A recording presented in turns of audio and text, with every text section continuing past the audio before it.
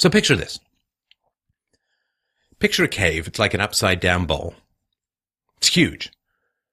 And people are born and put in chains and forced to sit facing a wall. Now, behind them is a big fire. And in front of the fire, but still behind them, are people doing hand puppet shows and cutouts of trees, and maybe they throw a chicken up once in a while. Now, the people are chained, and they can only look forward.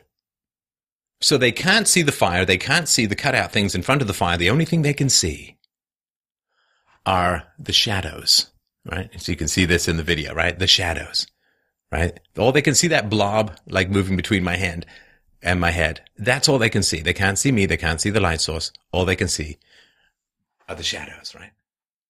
All they can see are the shadows. Or you can think of it as a movie theater. They can't see the projector. They can't see the film. They can't see the projectionist. They can only see what's being shown on the wall.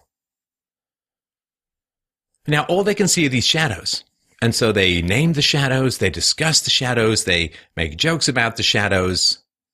And that's all they know. For them, the shadows cast by the flickering fire and the blurry objects held in front of the fire, they're looking at the cave wall. All they see are the shadows. And this is their world. Now, the philosopher is the man who undoes his chains. And imagine this, you find a way, you get a hairpin or you find some way, you can undo your shackles. And you stand up and your back hurts like hell. It's painful. And you're dizzy. You've never stood up before. And you turn around and you look at the fire. But it's so bright because you've only ever seen this flickering. You're actually looking at the fire. And your eyes hurt and they tear. And it's disorienting. You know, it's that Keanu Reeves waking up in the Matrix moment. What the hell? I still remember that so vividly. What the hell is going on here? I thought the movie was falling apart. Nope, coming together. So you're looking at the fire, your eyes hurt, your back hurts you. And you sense deep down in your lizard comply with society brain, you sense deep down that if you keep looking at that fire and you're seeing the world as it really is, there's no going back. You can't go back. So you're like, you want to close your eyes. And you want to get back down to that comfortable hunched position, and you want to get back to everyone looking at the shadows, and hey, those shadows are really cool. Oh, look, I like that shadow. That's really cool. That's a shadow. Looks a little bit like a tree. That one looks like a flying elephant. Oh, look, there's fame. There's beauty. There's wealth. There's all these things which we think are real and true. You want to go back into your chains. But let's say a grip, orc-tight, a grip holds onto your forearm and drags you away from the chains. And it takes you up a tunnel. And as you are being pulled up the tunnel, fighting ferociously because you want to go down and rejoin your companions and everything that you knew and everything that you grew up with and all your friends and all the topics that you had before, you're being pulled up. Against your will, you're fighting like an eel being dragged out of a river. Because it's getting brighter. And it is causing an unbelievable pain in your head. Because the fire was bright enough. But now, you're being pulled out of the tunnel into daylight. And your head is pounding. And your eyes are crying a rain of tears. And it feels like your brain is being burned alive from the brightness. And your eyes, having grown up in darkness in this cave with a flickering light that's very dim, shining off the sweaty, laughing cheeks of your companions who are all discussing the shadows, nothing but.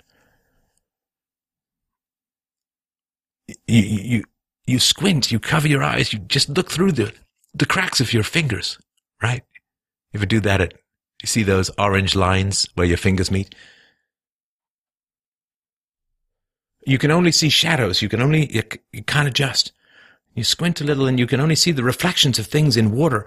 And then you can see people, but you can only see their reflections because anytime you raise your eyes, it's too blinding. And as your eyes slowly adjust from a lifetime in darkness, you can see dark, bright things. The moon. When it's really cloudy, you can see the underbelly, the slow rolling elephant underbelly of the clouds. You can see the stars. You can see very distant lights, maybe a city far over the horizon, or the light-fingered sweep of a searchlight in the great distance. And as your eyes adjust, eventually, one morning you see the great glorious orange orb of the sun, rising in ripples above the savannah. And as your eyes have fully adjusted, you can, with great open eyes, an open mind, and an open heart, stand above the promontories of the world and see, as Jesus did, everything laid out underneath. You can see the tapestry of the farm fields. You can see the glorious jigsaw puzzles of assembled towns. You can see the winding rivers, the clouds scudding like slowly rolling sheep over with the shadows of their passing below. The purple mountains, the waterfalls, it's beautiful, and you're grateful, so grateful. Against your will, you were liberated from the cave, you were shown the world, and now you stand in the warmth of the sun, seeing all that is, not just without pain, but with great gratitude and love. You absorb everything that is in the world, and you can see everything that is in the world. And your eyes, as the saying goes, are being used for the first time ever. And you love this world. And you do cartwheels, and you throw yourself in icy streams, and you sunbathe. And you taste fruit, which does not grow underground. And it is paradise for you in this world of light and day and sight. But you think of your friends and your family, your playmates, all who are trapped in the dark cave, a mile underground, laughing and giggling and crying and chattering while staring at the shadows of made-up things on a damp wall. And you want to go back, and you find the hole. You think about it for a while. You find the hole, and you go down the hole. You go down the passage. You go down the dungeon tube. And as you go down from bright daylight to underground Stygian darkness, you can't see. All you have is a dazzle of everything you've absorbed in the outside world, and you can't see. And you stumble, and you bang your head, you bang your elbow, you bang your hip, you limp, but you're gonna help those people. And then you come into the cave, and you can't see anything. All you see is the purple fading splotches of the light that you have absorbed in the world above and beyond. And everyone's like, hey, where did you go? You're back. And you walk straight into a rock. And you crack your shin and it's bleeding because you can't see a thing. And people think that you've been robbed and blinded and you're wounded, you've got bruises, you're bleeding, you can't see anything. And they say, who did this to you? It is terrible what has been done to you. We hate whoever has harmed you and blinded you and broken you in this manner. We are outraged.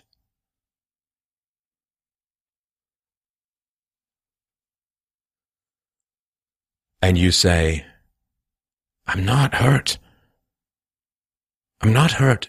I can't see right now because I can't even describe to you what I have seen. But you must see it yourselves. You must see it yourselves. I must bring you to the world of daylight.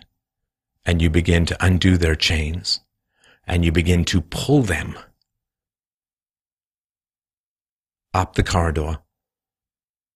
And they're struggling. the eel being pulled from the river. They're struggling and they're fighting and they're kicking and they're biting. And they think you are sent by the devil himself to pull them to the place of blindness, brutality, bruising, and torture that you have escaped from, that you are sent by evil to make their lives terrible, their lives of former comfort and conviviality and laughing and joking at the shadow puppets.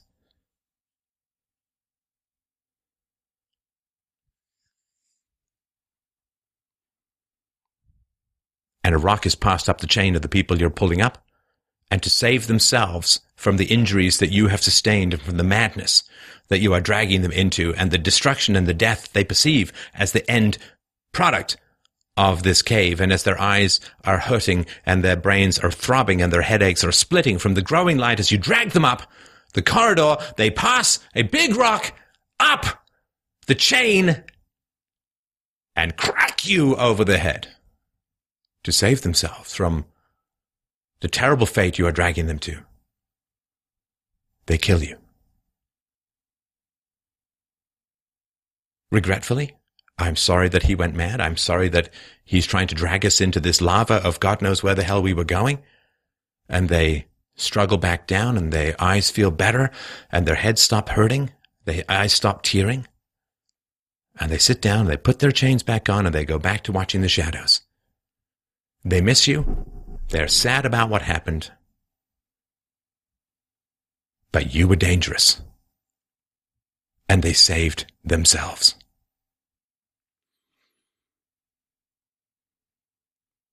That is a very hard-won by story that Plato tells.